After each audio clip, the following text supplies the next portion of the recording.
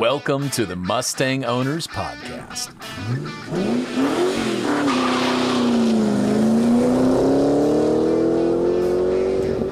And now your host, Steve Hall. Welcome to another episode of the Mustang Owners Podcast. I'm Steve Hall, the Executive Director of the Mustang Owners Museum. And today we have a guest that I've been really looking forward to chatting with. It's someone I got to know, I guess back in 2012, 2013.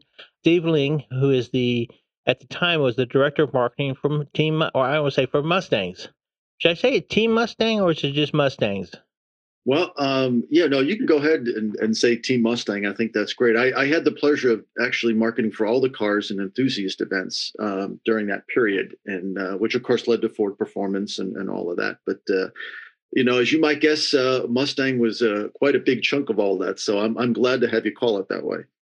Well, I know that, again, when we've talked about members that are involved with Mustang, they do like to use the term Team Mustang. Yes. I was actually introduced to that term more by Art Hyde, to be quite honest with you. He himself kind of claims to be the John Clore before there was a John Clore.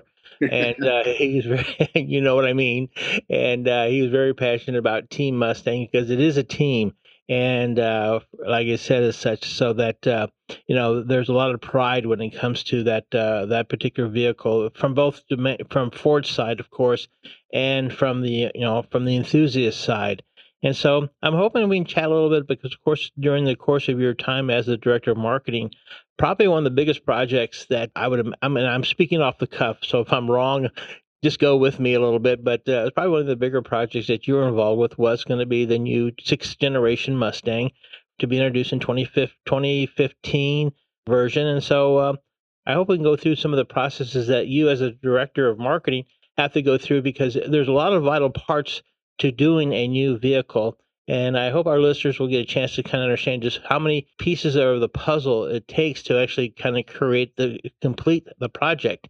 So I'm hoping we just chat a little bit about the 2015 and kind of listen to what you had to do in your team and connecting to some of the other teams to make that happen. Steve, that would be my pleasure. And I think the right place to start is, we throw out this term marketing and what does it mean? And, particularly in how we do it at Ford and specifically for Team Mustang was, there's two parts. There's the consumer part, which I think a lot of people, that's the part most people think of. It's the advertising, it's awareness, it's events, promotion, all of that. But the other piece, and this is really the, equally, if not more so fun, it's the product side is, helping to define the vehicle, the packaging, particularly for Mustang, what are going to be some of those future versions to keep it alive and exciting for everybody.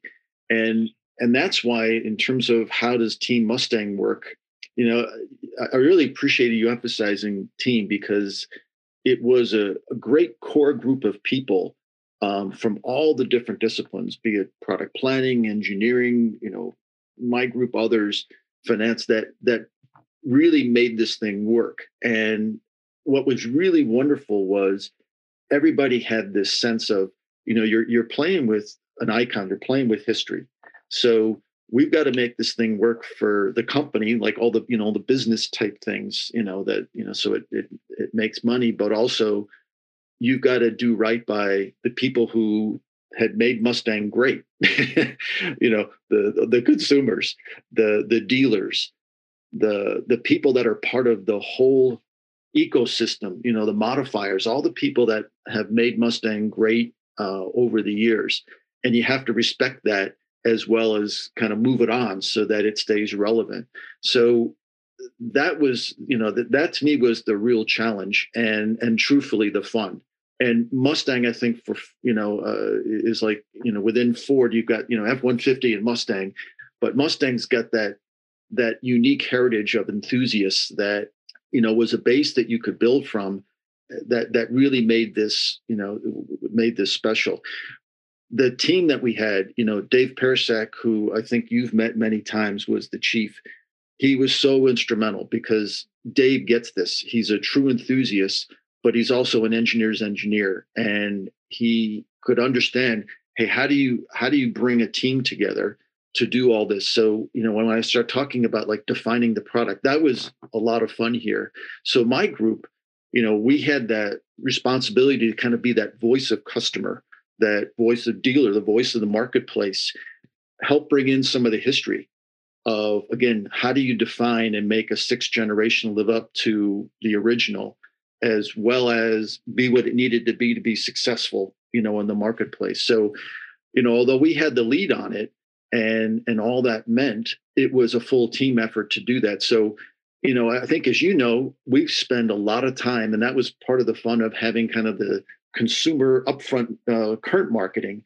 We spend a lot of time talking to people at different events, the Barrett Jacksons, the club events, the dealer product committee, which is a great group of enthusiastic dealers that we have to help guide us, talking to journalists, historians, industry influentials, new customers, vehicle modifiers, talking to, the likes of like a Jack Roush, Carol Shelby, all, reading through all the social media sites, the blogs, really bringing that all together and distilling that down for the team. And what's fun is, you're working with a group of people that in and of themselves have all this great history and knowledge of Mustangs. So super knowledgeable, but at the same time, can bring like that engineering perspective of what did we do before? How does that influence what we should do now and things like that. So I can't tell you how much fun it is to be able to do that and then work with people as you sit there and say, okay, so what does that mean to what did the vehicle need to be? How big? How fast do we want it to go? Was it going to be a 2+2 or something else? What type of suspension, you have to make all those sorts of decisions, and you have to balance all the things you want it to be for, what consumers want it to be versus, somebody who is, 30 and buying their first car to that hardcore enthusiast that here's what they think it need to be. And that to me was the funnest part of developing Mustang, is kind of figuring out that formula together again with all the different disciplines. It's amazing to hear just how many different areas or departments. I mean, it's much less than the amount of people that have to come together to make this happen. I mean, it's just like I said earlier, as I got into learning more about the development and engineering, just the amount of people that are involved with it. But I'm kind of curious. So when coming up to decide that, okay, we need to refresh the fifth generation Mustang, kind of curious who makes that decision, or how does that come about to say, okay, it's now time for us to come up with a new model, not a refreshment like they did in 2010 for the fifth generation Mustang. Well, how does that come about to make a decision? Okay, now it's time to get a new vehicle. We need something totally let's just start with a blank slate or blank canvas, as it were, and how to do so. But how does that start? How does that come about? Yeah, well, there's something called the cycle plan, which is the kind of the internal plan for what we're going to do with all products, and really the going out for like the next decade. So you're always looking at a platform has a lifespan. What it's going to do in terms of its capability to keep it competitive, to keep it be it that how fast does it go, or other elements of performance, to is it the right size? Is it going to hold up to different government requirements are going to go over time, all those sorts of things. All of those get factored into developing that plan. And you basically can say, we're going to come out with a new one, and then we'll refresh it. And then, at what point do we need to just replace it and go further? So you're always going through and looking at that every year, but there's that overall plan that helps you bring all those different considerations together. And what was coming up for this was, it was about that right time, but equally with the 50th anniversary coming up, we made the play to sit there and say, we absolutely have to do it to celebrate the birthday. And given what Mustang means to Ford and means to all the people who help us get here, there wasn't really much debate on that once we put that together. And so that this one was relatively easy, that we needed an all new vehicle for the 2015 model year. So and of course that makes perfect sense, of course. But so knowing that there's going to be a new sixth generation model, when does the team start to get involved? When do they actually start to say, okay, because obviously you can't develop a car in a year or maybe even 2 years. So when does the team say, okay, the switch has been pulled to say we're going to do this, and we have a deadline. Obviously, because of the 50th itself, that was in April of 2014. And if I remember correctly, of course, the car was introduced a little bit prior to that on ABC. So Ford was there with that the Mustang that they rolled out of the hauler, and the world got to see it for the first time. The public world got to see it for the first time. But when do all the pieces of the puzzle start kind of working together on this? Because and the other reason I ask is the clay model we got, the person that we were working with at the design center thought that the clay model that we got was actually was done in 2013. Now that might be a bit off, I'm not sure, but obviously that was even 2 years prior to the car being coming to market. So when does everybody get engaged to start building that car? Yeah, well, there's a timeline, of course, and at that time it was 4 to 5 years, always trying to speed it up. And I think you've seen some of the stuff from Ford, and coming out like with the new Maverick, which they did in a faster period. But we took a little bit more time with this one, and really I came into the role in about 2009 and got started on it pretty quick because of I would say all the other considerations that you had to think about with Mustang, particularly given the history and all of that. So you can put down that 5 year period. And one thing I wanted to mention, and I'll go off, but when I talk about some of the extra things we wanted to do, I'll give you an example. I ended up spending, had talked to Dave Parasak and said, I really want to bring in some of the perspective of some of the people that helped get us here within Ford. Some of the people on the original program, there was some of those folks still around, and some of the people that had been part of the iterations, like the 2005 Hau Tao-Tang. He was one of the great engineers at Ford at the time. He had been through that. I really want to talk to these people, and what did they learn when they did their version? What would they have done differently? What were they most proud of? You obviously you're going to talk to people like, Carroll Shelby and get his perspective on things. But I have to tell you, my favorite interview that we did was a gentleman by the name of Hal Sperlich. And for some of the some of the historians that enjoy your podcast, how did Motor Trend put it? That Hal might be the most influential auto executive you barely know. Oh, that's correct. Absolutely correct. I think you know Hal, but I had an opportunity. I actually just cold called him, and I told him what we were doing, and in terms of coming out with the new 2015, and I ended up going over his house, and we talked for a few hours. What a special individual. For those who don't know him, he is just a super smart, unassuming guy who really had the trust of Lee Iacocca. And he, to me, was the architect who put together the whole Mustang concept. He was the one that, and I think as most people know, it was built out of a lot of Falcon parts. With great styling and all that, but they were single pointed in what they were trying to do, because he was the one that said, hey, I can see that, at the time, I think he was telling me that, only 3% of the people had a second car.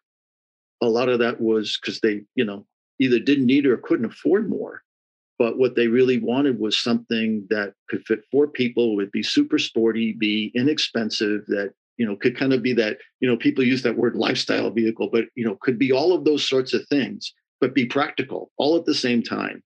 And if you could do that, this thing would be a smash hit. And he was the first to put that all together and basically come up with the brief that became Mustang. By the way, just so you know, it wasn't just a lucky thing. He came up with the minivan for Chrysler, because he ended up becoming a true confidant to Iacocca and followed him to Chrysler. He did a lot of other stuff in Ford of Europe, and I could go on and on. That could be a whole conversation. But it's people like that have been part of Mustang's history that, to me, were such an inspiration and really a touch point to go back to say, hey, that's what they figured out made Mustang special at the time. What can we pull from that to make sure that to that formula, to the way he thought about it, to make sure we're doing the same when we're thinking about what was it going to take to make this thing be, a great vehicle in 2015. And, again, I think you can see that when you have people like that you can touch base with, they make your job easy and inspire you at the same time. No, absolutely. And I have to tell you kind of a little quick story because at the 50th, Jim Owens was here at Charlotte, and if I remember correctly, you were at Las Vegas. Right. And we had a gentleman by the name of Bob Freya who wanted to be kind of the historian for the event. And so he had reached out to both Hal Sperlich and also to Gail Halderman to be kind of the keynote speakers at the event for that banquet dinner. And Gail accepted right away, absolutely, provided John Clore would chauffeur him around for a while. That's always kind of a given with Gail at the time, which was fine. But Hal Sperlich said, "Why would I want to go to the desert to look at cars?" That was his response. And so you're kind of like, uh-oh, this doesn't sound so good. It was actually Gail Halderman that had talked him into going to Vegas and doing the event with us. And so the thought was because Hal was there may be a really, really good chance that Lee Iacocca might come to Las Vegas. This is kind of a down low thing, but we were under the impression 10 days before the event that Lee Iacocca might show up, and we had to make sure we had a table for him at the banquet. And he did not make it, unfortunately, but his granddaughter, if I remember correctly, came in his place. She was kind of a substitute. Sadly, I never saw a video of it. I don't know how all that went off and what have you. But Hal's first response was, no, not really positive to come because he had not really done. He doesn't really do shows. He doesn't really get out and do these kinds of things. But Gail kind of talked him into it, so he did show up. I don't know. I never got an idea how his reaction was or how he felt about being there. But I know the crowd there. And I had some people here in Charlotte when they found out that Hal Sperlich was going to be the guest speaker there. Were saying like, why is he in Vegas? He should be here. You know, we have more people here. He's going to be, a lot of people do know of him. In fact, he made it into our Hall of Fame last year because of his connection to the hobby. So fortunately, people are becoming more and more aware of his connection and what he did, where they look at. Maybe the fact is that Lee Iacocca is, of course, the person that we all know we feel responsible for the Mustang, but it was Hal Sperlich that made it happen because of the constraints that Ford had put onto. If you're going to do this is your budget. Go ahead if you can do it in this budget. So he's very, very important to the hobby. It's amazing you got to talk to him because I know John Clore said the same thing, that he's just so intelligent and so logical with what, you want a good car, here's what you need to have, and things of that nature. So it's interesting that you brought up Hal. But then let me keep going in a little bit on the 2015. Ford does respond to the enthusiasts. We know that's happened back when the Probe Mustang came out and the negative response to that. How much value does Ford or your team, when they were doing the 2015, how much value do you put in from the responses from the enthusiasts? How important is that? Because I do seem to feel that the Ford does listen to, and they certainly do respect the opinions. But I'm curious, how much weight does that hold? A tremendous amount. And if I did make that clear, shame on me. We're always, and it was nice because I didn't have to preach this. Everybody in the team was so respectful of the enthusiasts and understanding that, when you change something, you're touching their baby. I've had guys where it's like, if I change, the size of, we change the size of this bolt, they'll notice and they'll ask us about, why'd you do that? Things like, and so you have to love that. Why? Because ultimately they're going to be the people who buy your car, who tell other people about it, who are going to be your base to make it commercially a success. So you respect it, but also because they understand, just as you do, that, hey, you're playing with history here. And, we've enjoyed, the company's enjoyed great success for 50 years, and the plan is to make it go another 50, right? So I love that. I mean, I like that fact because it would allow me to, when we were having a debate about something, I knew that I could go to, certain people I've met along the way that could give me their opinion, and kind of keep it to themselves and not spill the beans, to the general public, which is, tremendous. Other teams don't have that resource.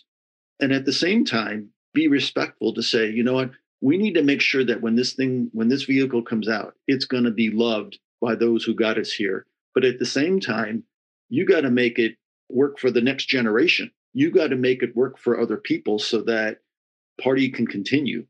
And they get that. And there's no reason those things have to be mutually exclusive.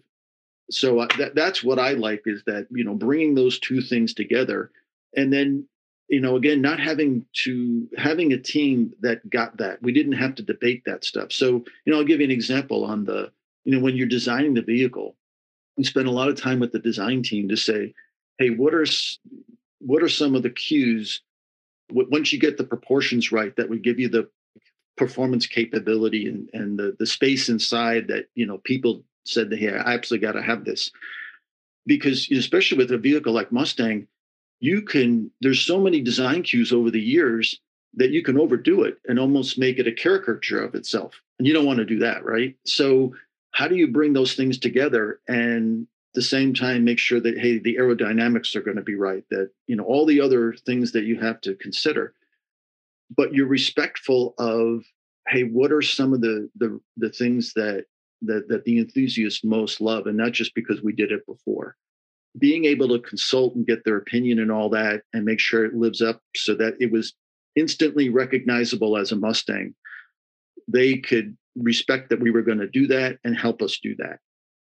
With the Mustang, or the 2015 Mustang being one of the first Mustang that was going to be available globally, obviously, then you also had another area I don't use the word concern, but I'm sure an area of interest is while this car may be balls out perfectly correct what the U.S.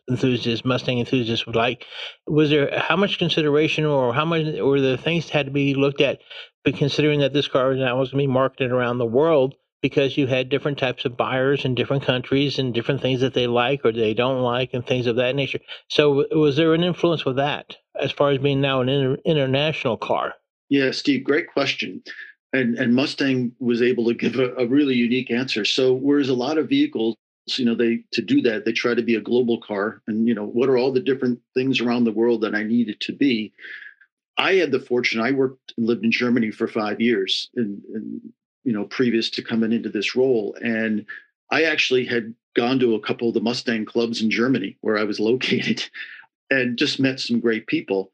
And one of the things that I brought back with me is, what they loved about Mustang is what everybody loves about the Mustang here at home. And what they didn't want was something that was, like Europeanized, so to speak. They wanted the same car that we had. So, I wasn't the only one to bring this perspective in. And as we talked through it, we said, what it's going to be great for us is what we have to do is be true to Mustang. And if we do that vehicle is going to be exactly what people want, whether they lived in Detroit, Miami, Australia, Germany, China, because they all want the same thing. And that ultimately made the problem actually easier, right? Because we didn't have to do it 18 different ways. We just had to be true to Mustang. It was that formula that makes Mustang so successful here, has made it successful other places.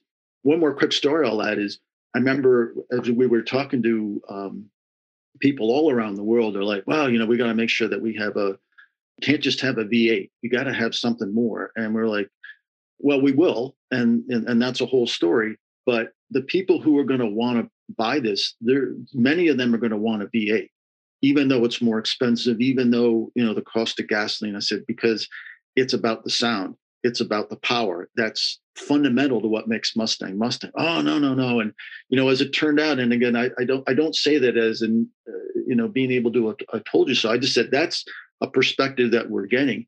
That I'll give you an example, that the V8 was outselling the 2.3 liter in Europe very quickly, because again, it goes back to, that's what people wanted. They wanted a real Mustang. They could never get one. The guys in Australia, they could never get a real right-hand drive version from the factory. Now they're going to be able to. Guess what they wanted? They wanted the real V8.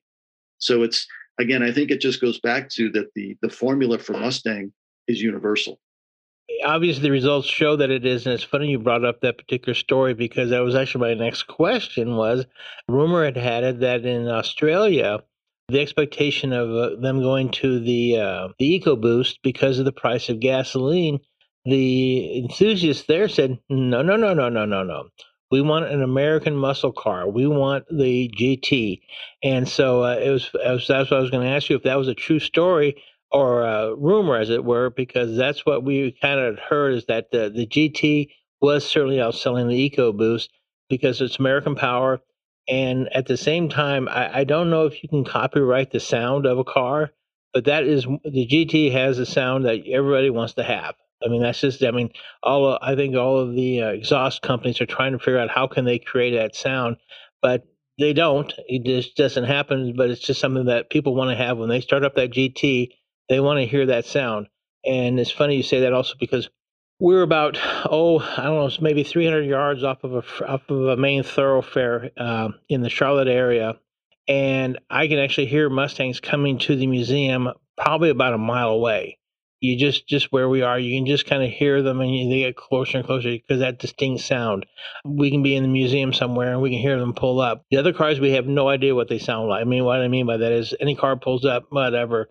But when it comes to a Mustang, a GT, we can hear it. It's just like it's like a natural reflex almost. Oh, there's a Mustang.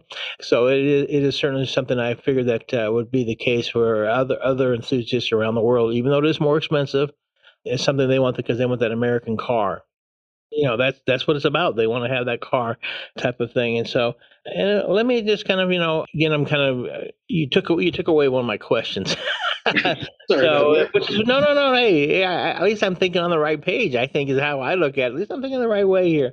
Can you talk a little bit about? And this is not to have any insight, but what do you think of the future of the Mustang? I mean, we talked about, or you mentioned about it being around for another 50 years, which is what we all want to hear and hope to have. If I'm asking a question out of line, just say so. But will there always be an internal engine, a combustion engine, I should say? What are your thoughts? Not asking for any insight, anything by any means, but I'm just kind of curious. What's the future of Mustang? Well, I think the future of Mustang is going to continue to be strong. I think you see it from the people at Ford today, and more importantly from consumers. Is the what I learned talking to all those people and over all those years is to me the definition of Mustang was you could boil it down to one word, which was freedom. It was that American sense of go anywhere, wind in your hair. You've heard this before, Steve, but it is a feeling. I used to love. I can have a really bad day, and where things didn't go what you wanted at work, but I knew that I'd walk down the parking lot and I could start up my Mustang and hear the sound you just talked about, and everything was good. And I don't say that just because it's a nice story. That was exactly the way it made me feel, and and driving it home, and you could be like a new person by the time you got home because of my Mustang. And I think it's those sorts of things that are enduring, and the technology to get you there, can evolve. I mean, it's been fun for me to see that there's not just one way to bring out that feeling in the end. So, let's face it. And especially being one where I think sound is such an important component of Mustang, just like you were talking. We know it's going to evolve.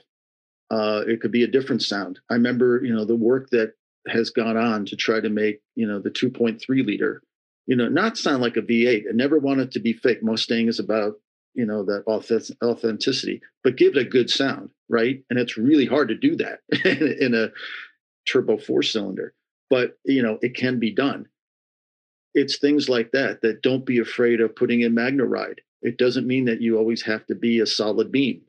Technology will move things along as long as it gives you that output, that feeling, that performance, all the things that make a Mustang a Mustang. So, no doubt that technology is going to keep moving on. And how long does the V8 stay around? I don't know. What I do know is it'll stay around as long as it can, because that's what some people want. Governments are going to force it out. Regulations are going to restrict it, things like that. Can you bring another technology that will still make Mustang fast and fun to drive and give you that freedom and that, all of that? Yes. And that's what the team will, always be focused on, to do that, but also keep it at the top of its game so it can take on anything. And that ultimately, to me, is the right definition to use as you put together the formula to make it relevant and to what people want going forward. I think you're starting to see some of that now, and I think you'll just see, and that's what will continue to keep Mustang, where it's at.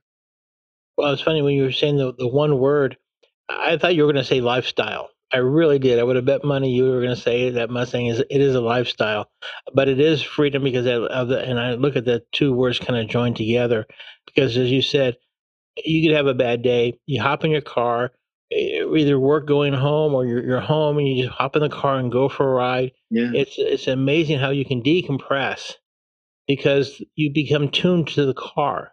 This is one thing that how I felt anyway, is that you become tuned to the car almost, and you and the car become one, and you're enjoying yourself all of a sudden. I mean, boom, you forgot about what the problem might have been or concerns you have or whatever it is, just to have that freedom to go out, drive the car. Nothing better than a lonely 2-lane road up in the woods somewhere, and just let it rip a little bit. Not go 100 miles an hour, but just go out there and have some fun and enjoy the ride, and come back and you feel totally you almost like you've forgotten whatever pressure you or stress you had at that moment that led you to go on that ride. And so that's one thing I think it's also just as important. And it's nice to take the car and go to car shows, go to cruises, but just to have your own personal freedom a bit is just there's nothing like it. So I totally agree with that word freedom. I think it's a great word to use. Yeah. But one thing If I could, Steve, one more thing I wanted to add. The other reason I feel confident that Mustang will stay and continue to deliver, like we just talked about, was it's the people, all the way up to Bill Ford, who I can tell you is the biggest Mustang enthusiast. It's not just a persona that public affairs creators. Bill absolutely loves the vehicle. He knows the importance to Ford. Jim Farley, who's now the CEO, boy, does he get it. You've got all of these people from there all the way down to people who work on the team that really understand and hold Mustang in this special spot. And that's why I just know that, between its ability for what it means historically, what it means to the customers, what it means to the dealers, what it means to making, to make some money, things like that. Mustang has all the people, the formula, to let it be enduring, believe that it absolutely will continue to be. And again, that's why I think you see things continue to evolve and never let it get stale. That's why we put together a product plan and brought in the GT350 and the Mach 1 and the Bullet and the GT500 and all those sorts of things, because that's how you keep Mustang special, different, better than other things. That's why it's moving on with some of the new technology. So I tell you what, I'm so confident that people at Ford do and will continue to make Mustang a success is there. I think a lot of enthusiasts are happy, extremely happy, that Ford is the caretaker of the Mustang because they feel Ford gets it. And that's kind of funny to say because it's kind of like a little bit of the horse in front of the cart. But they look at Ford and they know that because, like you said, the GT350, the GT500, California specials, they really don't just sit on Mustang only. They sit on how to create something that's attractive to more Mustang enthusiasts, new product, new technologies. And so I think a lot of people are extremely happy to be a Mustang, but also very happy to be a Ford person because they really respect what Ford has done. And I think I'd have to see in the last 4 or 5 years, there's just been such a tidal wave, as it were, to say, my God, look at these cars. They're just these Mustangs are just they're just improving upon themselves, and it's because of Ford's passion. And so I think that's why I say they look at Ford and thank God that Ford is the caretaker because these enthusiasts feel that they own the car. Yes. They're just letting Ford play with the car. They own the car, so to speak. And so it's a very interesting dynamic with that. But there's a very obviously the word there is passion. It's a very strong passion. So, but what I like to do before we wrap up, we always like to ask our guests a couple of simple questions, and that is, what was your first Mustang? You know what? My first one was a 2009. And I hate to say it because everybody's like, hey, I had a 64, back when I got back in high school. I didn't. When I had driven 2005 and loved it, and was looking at, how could I get like a used Shelby GT, like an '07. And that's really what I was trying to get at the time, because I had, when I was over in Europe, I couldn't make this work money wise, and it wasn't the right car. And then I had little kids, and but I finally got to the point. And again, I know a lot of people, and I was one of them, who had car seats in a Mustang, and it works great, by the way. But I ended up being able to pull it off and get one then. And then I've had, let's see, I've owned about 6. And of course, and I was getting cars, every year from Ford. So I got to drive a lot. But as far as owning one, that was the first one that I actually owned. Okay. Well, do you have one in your garage or driveway now? No, I actually had a 2015 50th anniversary, and that was my pride and joy. It was number 9. I was thrilled to be able to get that. But I actually ended up selling it and really debated, for a long time. But what happened was I came across a guy who was a retired Toledo police officer.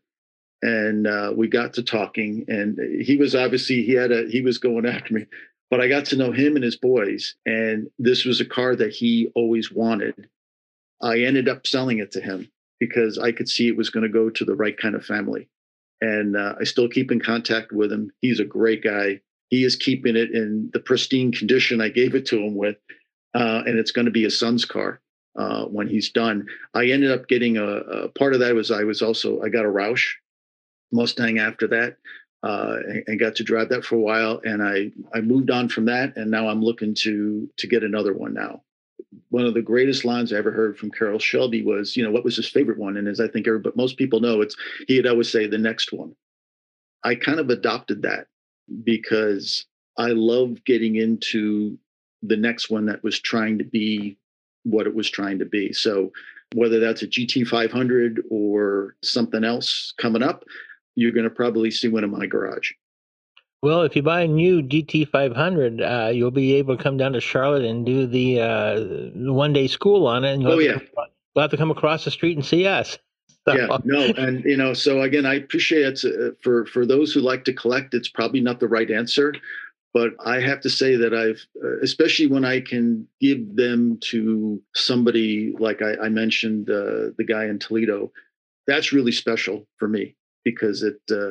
And what I love about the club and the hobby and all that is Mustang people are the greatest people ever.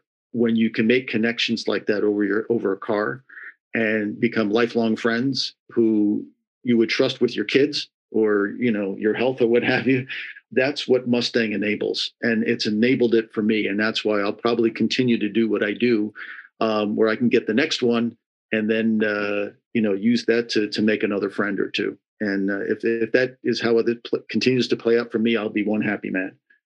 Well, perfectly said, and perfectly understandable too. To be quite honest with you, because the passion is when you have a Mustang, and if you do let your Mustang go, it just doesn't go to the next guy with the money in his hand. It's got to go to the right person. Yeah, and that's the caretaker feeling that these enthusiasts have. Is like, this is one of my kids, and if you're going to adopt my kid, you're going to have to take care of it. I want to make sure that you're not just going to run it into the ground, becomes a piece of junk after a period of time. So there's even the passion after the sale. So what you're saying is it's common and understood and respected. Well put together as you from what you've said. That's well said, because that's just the passion that they have. And obviously, Steve, there's so many more things we could talk about. I'm sitting here listening to these stories and our conversation, other things. And so I'm hoping that down the road in the future, we'll do something again and talk on another subject, because, of course, you were in the middle of when there was really a very special time between the 50th and the 350 coming out and things of that nature, and the sixth generation itself, of course. Really kind of a really special time for the Mustang enthusiasts. You and Mr. Owens, obviously, we're certainly in the middle of all that and saw a lot of stuff behind the scenes and involved with what we have now. and well appreciated, very well appreciated. Yeah, well, I'm glad you mentioned Jim. He's one of my favorite people in this world, and a true enthusiast. And I'm so glad that he's there to this day to continue making sure Mustang continues to be what Mustang needs to be. And we should all be very happy about that. I've gotten I've known Jim for a while, and when he got the position, I was ecstatic for him because I thought, I'm sitting on the outside looking in, but I thought well deserved. Jim is always busy, always working, and he's always moving forward. I was so happy that he got the position because he is. If you want to talk about passion, folks, if they had to put a picture in the dictionary next to the word passion, it would be Jim Owens. From his work with Shelby and the work with Ford, he's an incredible asset. So I'm glad I can call him a friend, I think. But anyway, but Steve, thank you so much for being on. I really appreciate it. And I'm hoping down the road we would like to do this again because the information and just the conversation and the presentation, it was spectacular. So well appreciated. So thank you. Well, it was my pleasure, and I'll look forward to it. Thanks again, Steve. We hope you've enjoyed listening to another episode of the Mustang Owners Podcast. Be sure to subscribe to the podcast so you won't miss any episodes. For more information on the museum, please go to MustangOwnersMuseum.com and you'll find additional information on upcoming events.